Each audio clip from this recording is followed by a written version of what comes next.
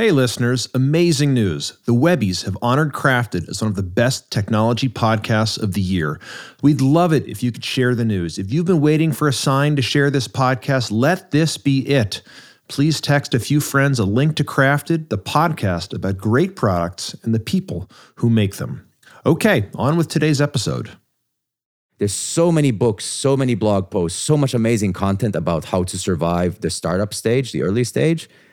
And then you find that success, people crash and burn because there's nobody there to help them through like what happens between, oh shit, we have product market fit and ringing the bell at the New York Stock Exchange.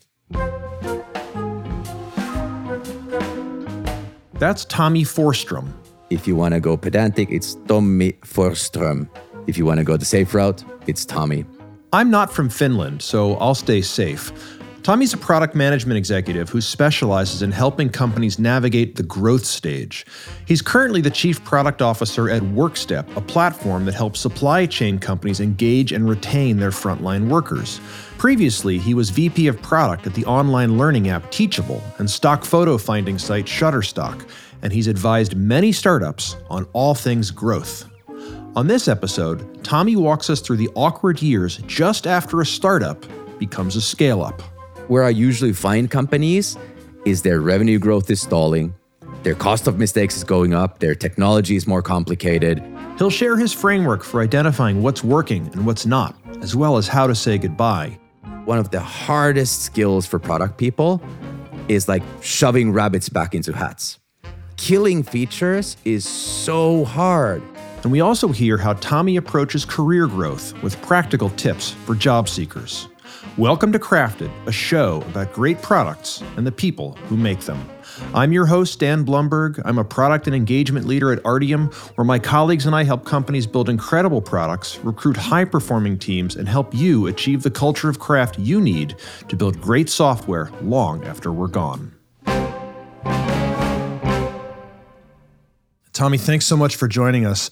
You have a really great, succinct bio on your LinkedIn profile, and I just want to read it in full and then ask a couple questions from it. So you say you are a product leader specializing in the transformation of companies from startup to growth stage, building sustainable growth from product market fit. And then you go on to say, I like them lean, agile, and evidence-based. So first of all, kudos for packing so much into so few words. That's an art. Second, I want to dig in. Your specialty is the growth stage. Can you share what unique challenges companies often face at the point where they've found something, it works, they need to scale it and make it sustainable?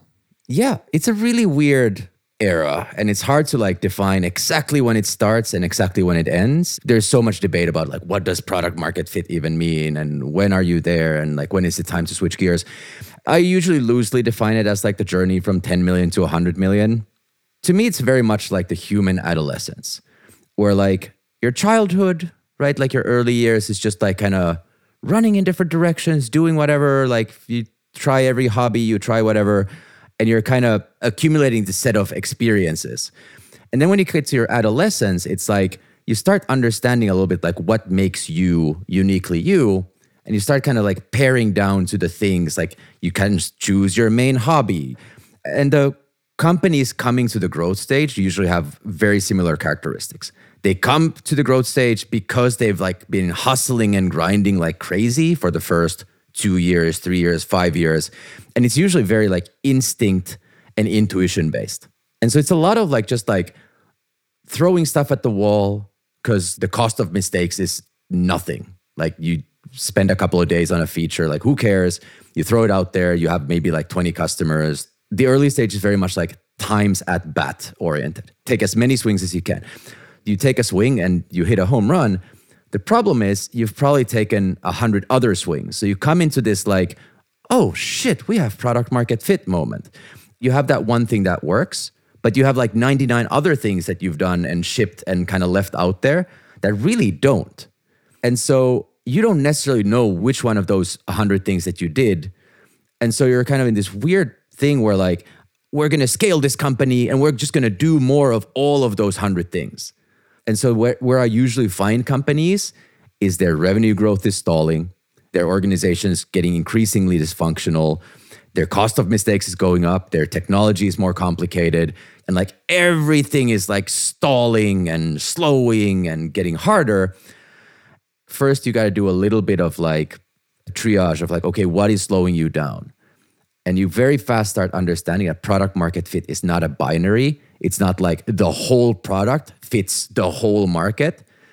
It's every single time there's a part of the product that is working better than the rest. And there's a part of the market, a customer type, a use case, a whatever, that's like much more receptive to your product. And so doing just a little bit of fast archaeology around like, where is that tightest connection will then kind of lead into this process of like doing more with less. There's this like counterintuitive, like what got us here won't get us there. The early stage is just like ship things fast, like add. And you come into the growth stage, you have to start like pare down, and seek leverage. So that to me is kind of the core like startup to scale up flip pathology, if you will. Tommi specialized in growth stage companies while working as a product leadership consultant to Insight Venture Partners portfolio companies. He worked directly with product management luminaries Melissa Perry and Shelley Perry and credits them for, as he puts it, indoctrinating him into the importance of the growth stage. After advising a few dozen startups, he took a role as VP of Product at Teachable, an e-commerce platform that helps people sell their self-created online courses. When I joined the company, they were crushing it, absolutely crushing it. They had come out the early stage gate flying, already incredible brand equity, incredibly loyal customers. They were like somewhere in the 10, 15 million range. They were really crushing it, but it's also really obvious that they were acquiring customers like crazy, but also churning through them at like a slightly unsustainable rate. And their product development was already kind of like what the customers are saying is like, oh, it's a little stale and like the product isn't really keeping up with the contenders. And one of my first things in my first year was that we started really analyzing, first of all, like where is all of our product development investment going? And then start doing some like attachment rate analysis on like, for this customer type, what features are they using? What features aren't they using? What features are they happy with? What features aren't they happy with? To enable us to be basically get like a center of gravity. Tommi zeroed in on the payment platform that Teachable had built. Payments seem simple, but once you factor in the millions of edge cases like refunds and failed transactions that come with it, it's a complicated system to maintain. Was it necessary for Teachable to have its own payments platform? It was like a good strategy to gain a little bit more revenue, but it was starting to become super obvious what an absolute millstone around our necks it was, because guess what? When you're dealing with money, you're dealing with taxes, with tons of compliance, with all sorts of like wild things. And we had already started putting like more than 50% of our efforts there. And also like the customer satisfaction just like wasn't really there. And I could easily see it get even worse. And so for me, it became very clear that a part of our journey had to be to start figuring out a way to like shift more of our attention, more of our resources back to the core of what we're doing. Because that's where our customers were like, they had incredible aspirations to do more, and nobody in the market was meeting them. Everybody was slightly letting them down on what can a modern online course really be. But the reason we weren't able to serve that was that we had already diluted our efforts on that front. That to me was like a really classic case study of how you can really hurt your growth stage opportunities by getting a little too eager in the startup stage. Tommi pushed Teachable to unwind its custom payment system, at least as much as possible, and to use Stripe instead. It was painful, but necessary. The thing with some of these growth stage issues is like some genies don't go back into bottles all that easily. It's so easy to say like, I come in, I look at what works, what doesn't, and then we start killing. Honestly, one of the hardest skills for product people is like shoving rabbits back into hats. Killing features is so hard because I have yet to see a feature that's in prod that nobody uses. And it's especially hard in like Teachable's business, which is like kind of it's not an API product, but it's like a layer in other people's businesses. Like Teachable powers, I don't know how many today, but back then it was already like 30, 40,000 active businesses. Every time you remove something from the offering, you're basically pulling the rug from under somebody's business. And it's like, how do you do that without like causing irreparable brand damage? Yeah. I mean, I've been part of decisions to kill features or kill products, and it's a really hard decision to make. I don't know if you have more advice to product folks out there on how to elegantly kill features. I mean, the easiest... Sunset. I'm sorry, sunset. Yeah. We don't kill, we sunset, right? I don't know. I feel like I want to kill them sometimes too, but okay, sunset.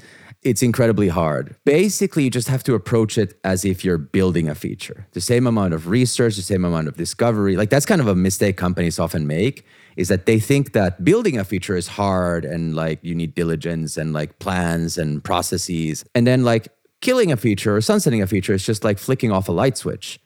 But that's where you need all the coordination, because like you have to have like off ramps. And even if it's just a small minority of your customers, sunsetting features like recklessly can create so much damage to your brand that it's really not worth it to just like rug pull people. And it's especially, like you said, when you're in the B2B space.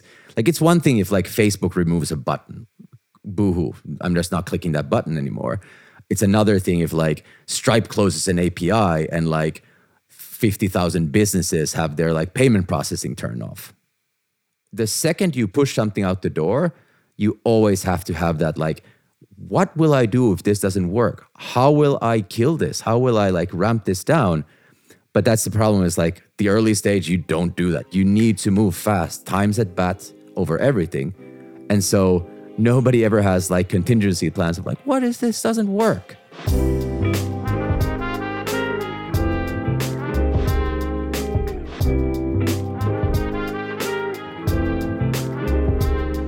Tommi is now Chief Product Officer at Workstep. It's Lattice for the blue-collar worker. We gather sentiment through surveys, Pulse, Milestone, whatever, always-on surveys, different ways of gathering employee sentiment. We analyze it. We provide predictive analysis on like leading indicators to turnover reasons. And we connect that data to things like performance and even customer satisfaction. So at first I was like, that's not super interesting. But then I started scratching the surface and researching like supply chain workforce issues and researching how like left behind the American frontline worker is and how many of them there are. And it's like millions, actually tens of millions of people who are wildly underserviced by technology. And I get excited by underserviced, basically markets where like any modern technology is an incredible quality of life improvement. And that feels rewarding to me. And are you finding what you described as, 100 things have been tried and now it's time to figure out what are the most important few? Yeah. Again, if I kind of go with the analogy of like the human adolescence, like normally I join companies when their equivalent human being is like 15 years old.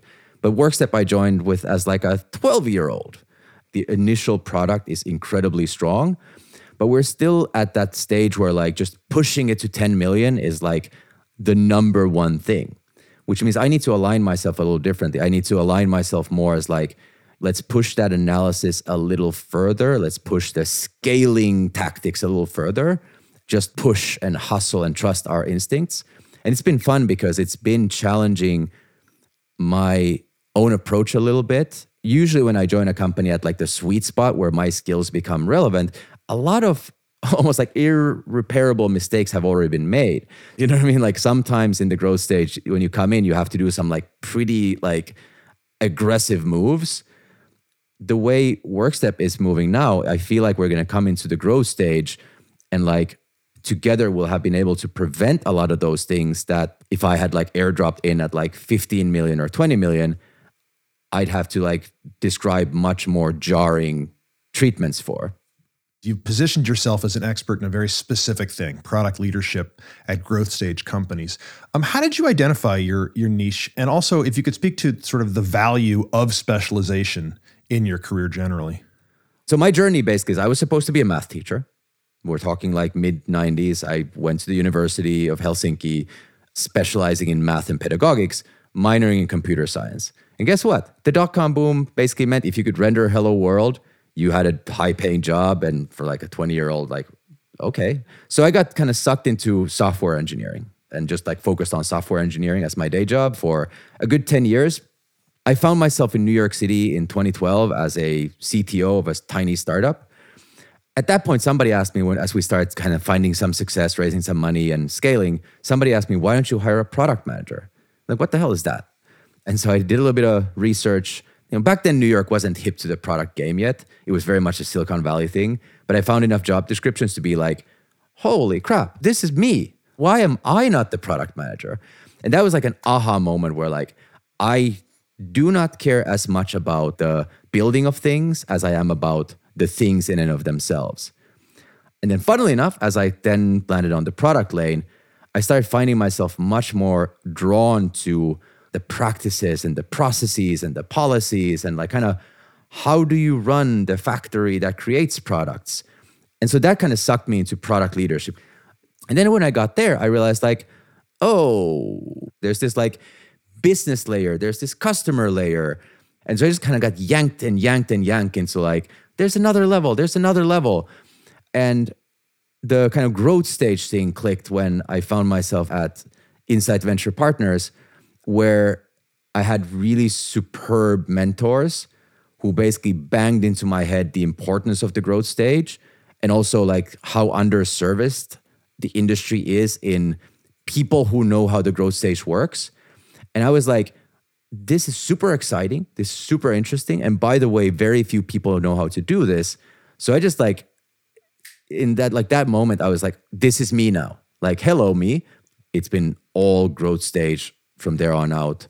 I just got so infatuated with like the problematics and witnessing so many great companies and so many great founders crash and burn because they couldn't find the right help. There's so many books, so many blog posts, so much amazing content about how to survive the startup stage, the early stage.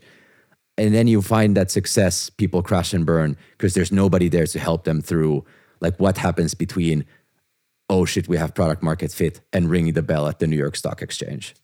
It's often a stage where folks bring in RDM as, when the things that got you here are not going to get you to that next stage, whether that's technical debt or people are not able to agree with each other or set a clear path forward. You and I first met after you wrote a blog post that caught my eye a couple years ago in which you shared your framework to job hunting and how you evaluate competing opportunities. And I'd love if you could share a bit of that framework. The way I look at it is like I build a matrix. I love spreadsheets, so I just like geek out on formatting and creating spreadsheets. I basically build a spreadsheet where like the rows are the companies that I'm talking to. The columns are all the things that matter to me as like decision-making dimensions. And I just kind of normalize everything to like 1 through 5 or 1 through 10. And I try to give every criteria a weight. Like not all criteria are created equal. And then just like, I kind of go through everything as like, this is a 1 out of 5. This is a 5 out of 5. This is a 3 out of 5. With the full knowledge that it's like highly speculative and very qualitative in a lot of ways. Like maybe something like compensation you can clearly benchmark, but like how much do I trust the founder? And for me, like the most critical aspect about that process is I punch those numbers in and I like get a readout. Like this company is on top and it gets a score of X, Y, and Z. That doesn't mean I'm like, yes, I'm going for this job. I kind of meditate, if you will, on like, how do I feel about this readout? If I feel like, oh, I don't like this, that probably means there's something unarticulated about some other company. And this is actually how I ended up at Teachable, which I also wasn't like super jazzed about at first blush. I had like, I think 5 or 6 companies I was talking to and everybody was either like giving me an offer or at offer stage. And I was like punching the numbers in and Teachable was never number 1. But it was always either 2 or 3. After I was like going through this process, I was like, I think Teachable is not the job I want, but it's the job I need. Like I need that like everything is okay or better. It's been super helpful for me to help like really understand what's going on in my mind. We'll link to Tommi's spreadsheet and blog posts on job hunting in the show notes. Here's another tip. The way I kind of look at it, it's like an enterprise, like sales-driven sales process. I'm the product. My CV and my pitch, my spiel, my interview sound bites, they're my product marketing. So I need to understand who the buyer is. So basically, who's the hiring manager? Who am I interviewing with? What does the CEO need? What does the engineering leader need? So I have to have this like clear understanding of like, what am I selling? Who am I as a product? And then the managing the interviews, managing the who I send CVs to, who I get connected through the back door and whatever, what recruiters I work with. That's basically like sales ops. You have a funnel. Everything in the funnel is at different stages. Every stage has a different probability and like a predicted close date. You just kind of start making a real process out of it. And one of the biggest mistakes I see people do in job hunting is like they choose the job that they want and they just put all their eggs in that basket. Any sales leader that would do that, just hunt the one big customer they want, is going to fail. You need to have a diverse, solid pipeline. Get as much stuff at the top of the pipeline, basically just like prospects. Send CVs even to companies you're not that jazzed about, because worst case, you're going to get better at interviewing. Because guess what? Interviewing is a muscle. You're going to suck at it at first, so don't go for your dream job as your like first interview thing. And then just rinse, repeat, like iterate on it. Just like a good product leader, every time there's a closed lost deal in Salesforce, a good product leader goes and like, what is wrong here? Is it the product? Is it the positioning? Is it the value props we're putting forth? Is it the wrong type of buyer? You need to learn from every one of those. So again, it just kind of boils down to like very basic product tricks of like, know your customer, know your product, its strengths and weaknesses, connect the dots between those. I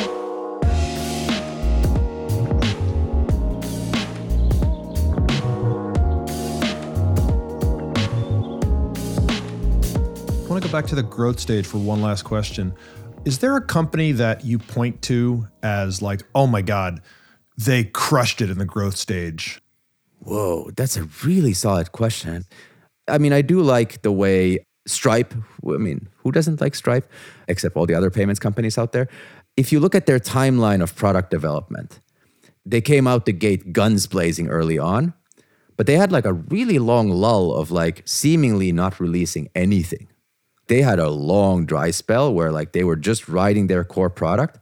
And then suddenly, last couple of years, it feels like they're shipping like not just features, but like offering that could be its own individual company, like seemingly every freaking month. Like there was this crazy cornucopia of stuff coming out. And I do think that they put in the time after they found that initial success and they became kind of the scene darlings of payment processing.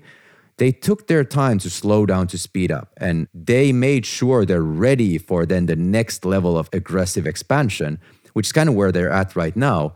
But had they done that with like kind of an immature product footprint and just kind of like crazy threads all over the place, I don't think they would have been as successful as they are. But at least on a high level, it really, for me, fits the picture of like, dare to slow down to speed up as long as the early wave is strong enough. And for them, it really was. Tommi, thanks so much. This has been really, really fascinating stuff. Thank you. It's been really fascinating talking with you all. That's Tommi Forsstrom, and this is Crafted from Artium. At Artium, we build incredible products, recruit high-performing teams, and help you achieve the culture of craft you need to build great software long after we're gone. We artisans love partnering with creative people to build their visions of the future. If you have a product that's ready to scale up or needs to get off the ground, let's talk. We've turbocharged a great roster of startups, scale-ups, and big enterprises. You can learn more about us at thisisartium.com and start a conversation by emailing hello@thisisartium.com. If you liked today's episode, please subscribe and spread the word about this now Webby-honored podcast, because once people discover Crafted, they can't help but say, they were crushing it, like absolutely crushing it.